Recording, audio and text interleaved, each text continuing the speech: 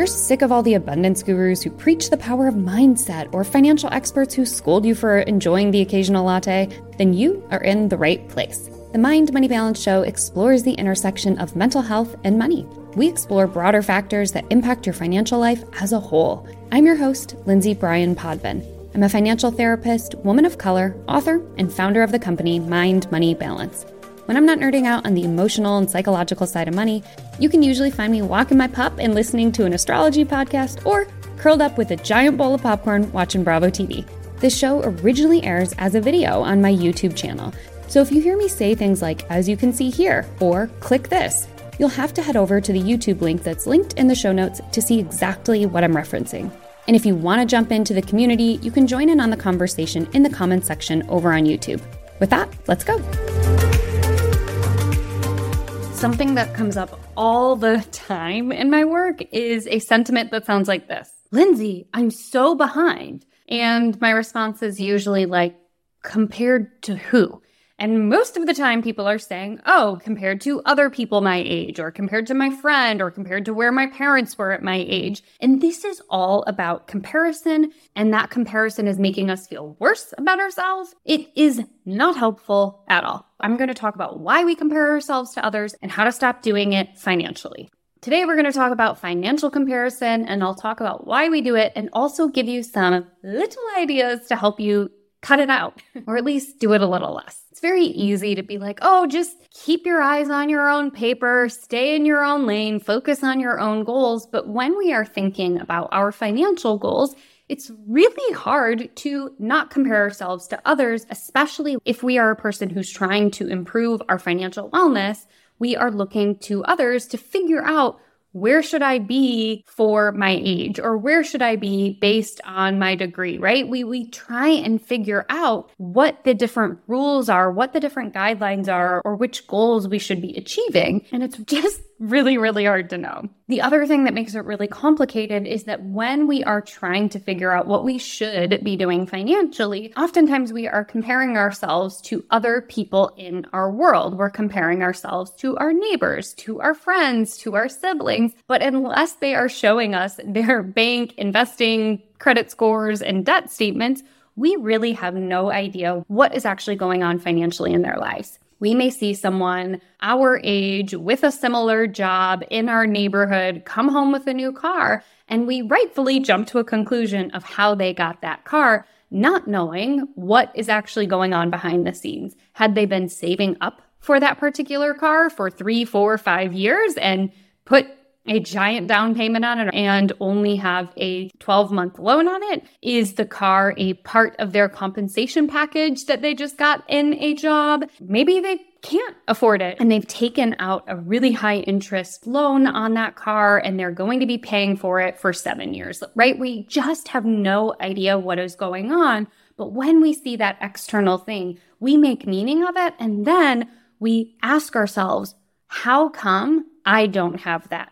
Or we might be going, am I supposed to have that? Is that what I should be doing financially at my age or at my stage in life? And comparison is a very, very normal thing. To be clear, comparison is a great problem-solving skill that we use throughout our lives. It's a way to help us make decisions and make connections and find relationships between two different things.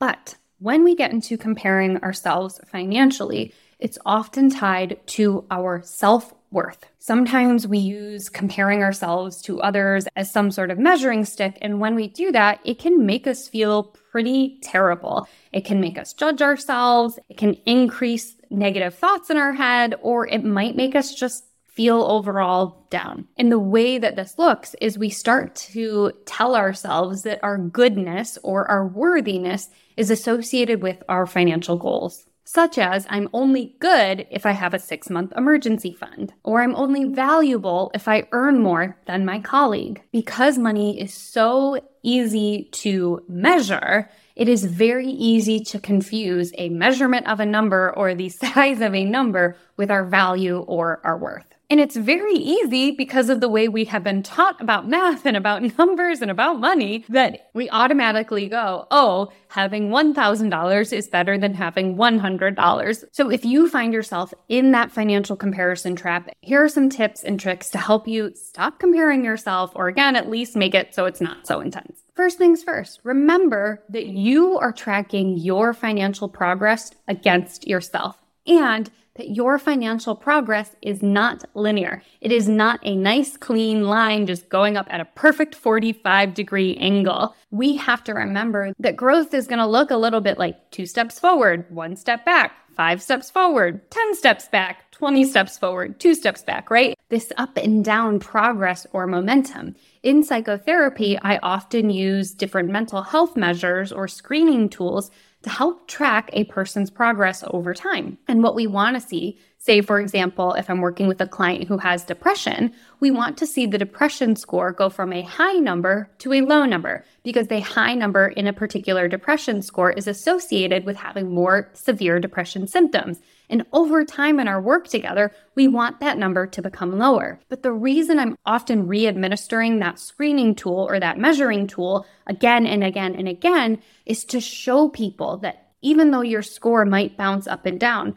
the goal is that over time, the low numbers are more consistent than the high numbers. And when we zoom out, instead of looking at that number every day or every week, and we zoom out, we look at the progress over the month, we can see the trend of the severity of those symptoms going down. Now, when it comes to our money, most of us are working toward increasing our net worth, because when we increase our net worth, that is a very measurable outcome of our debt going lower and the money that we are saving and investing or have assets in going higher. And it is not true that it will automatically go from a negative number to a 0 and then to a high number, right? Our progress to increase our net worth is going to bounce up and down over time, with the overall goal being that you're at least trending in the right direction. So that's the first thing I want you to keep in mind is your growth isn't linear, and rather than looking at how much have I progressed in the last 3 months, I want you to take a look at how much you've progressed over the last year or 5 years or even 10 years. Next, when you find yourself comparing yourself to others financially,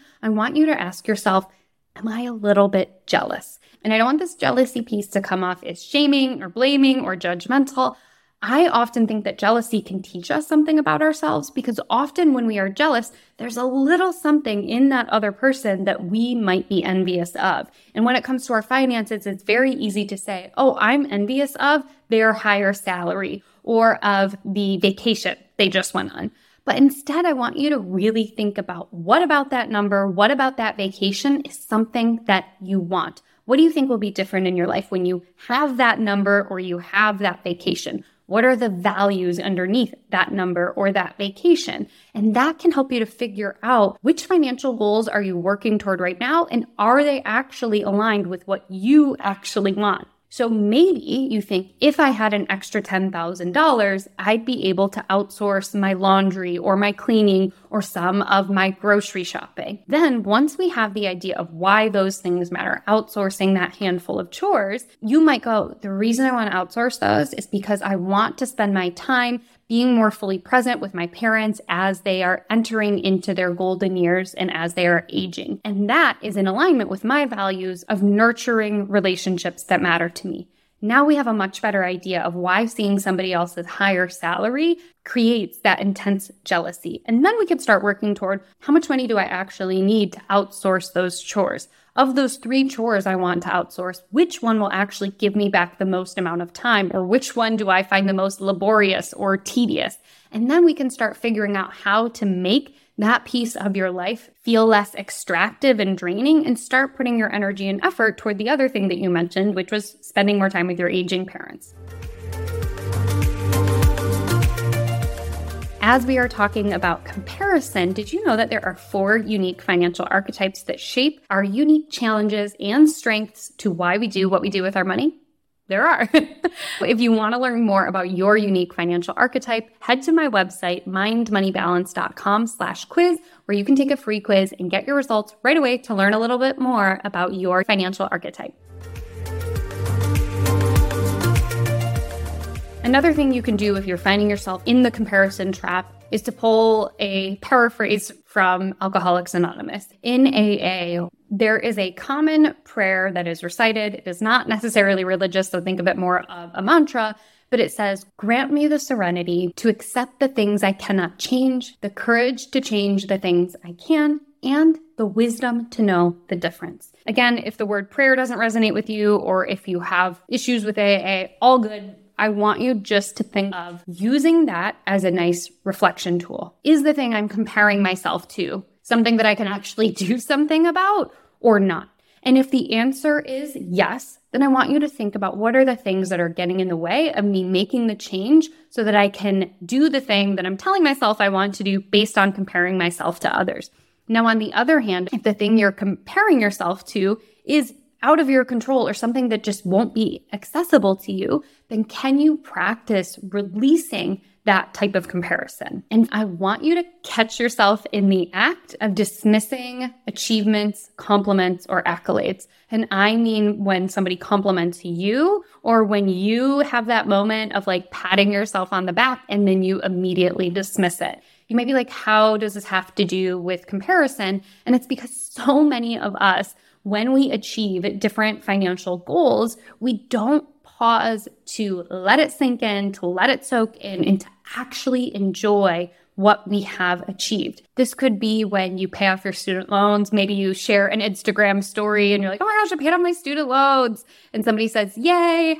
And all of a sudden you're feeling bashful and you're like, actually, I didn't have that many student loans. It wasn't that hard. No big deal. Rather than doing that, just say thank you. Just give it a little try.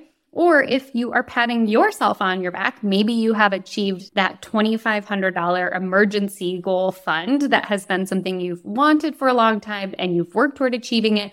And you see that $2,500 amount in your savings account and you have this moment of, I did it.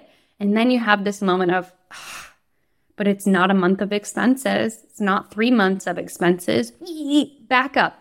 Hang out in the place of celebrating those milestones and sitting with the gratitude of what you have accomplished. I want you to also check out the different people that you are following, listening, or reading about. If the person that you are following is making you feel good about yourself, or at least validated and seen, then that's probably a good cue that you can continue to follow them. Now, on the other hand, if following a content creator makes you feel worse about yourself, ashamed, embarrassed, or just overall you feel bad, that's probably a good cue that you don't want them or need them in your life, taking up your beautiful brain space. A lot of us, especially in the United States, we love to think that like tough love and bootstrapping is the only way to learn things or to get things or to understand things. So by default, a lot of people create content that is a little bit harsh and nasty and not so kind. But we tell ourselves that we need that tough love. We need that kind of drill sergeant mentality in order to actually make a change when the research shows that is not true. So just do a quick little check-in, literally like pause this for a few minutes, check out your podcast feed. And I want you just to ask yourself, of the people that you're listening to in that podcast feed, does this person make me feel better or worse? And remember, better could also be being validated or being seen. It doesn't necessarily mean just sunshine and rainbows, but in general, do you feel better or worse after listening to that podcast? If the answer is yes, stay subscribed. And if not, just unfollow, unsubscribe. Then I want you to do that with your social media feeds. And then I also want you to do that with the books that are on your shelf.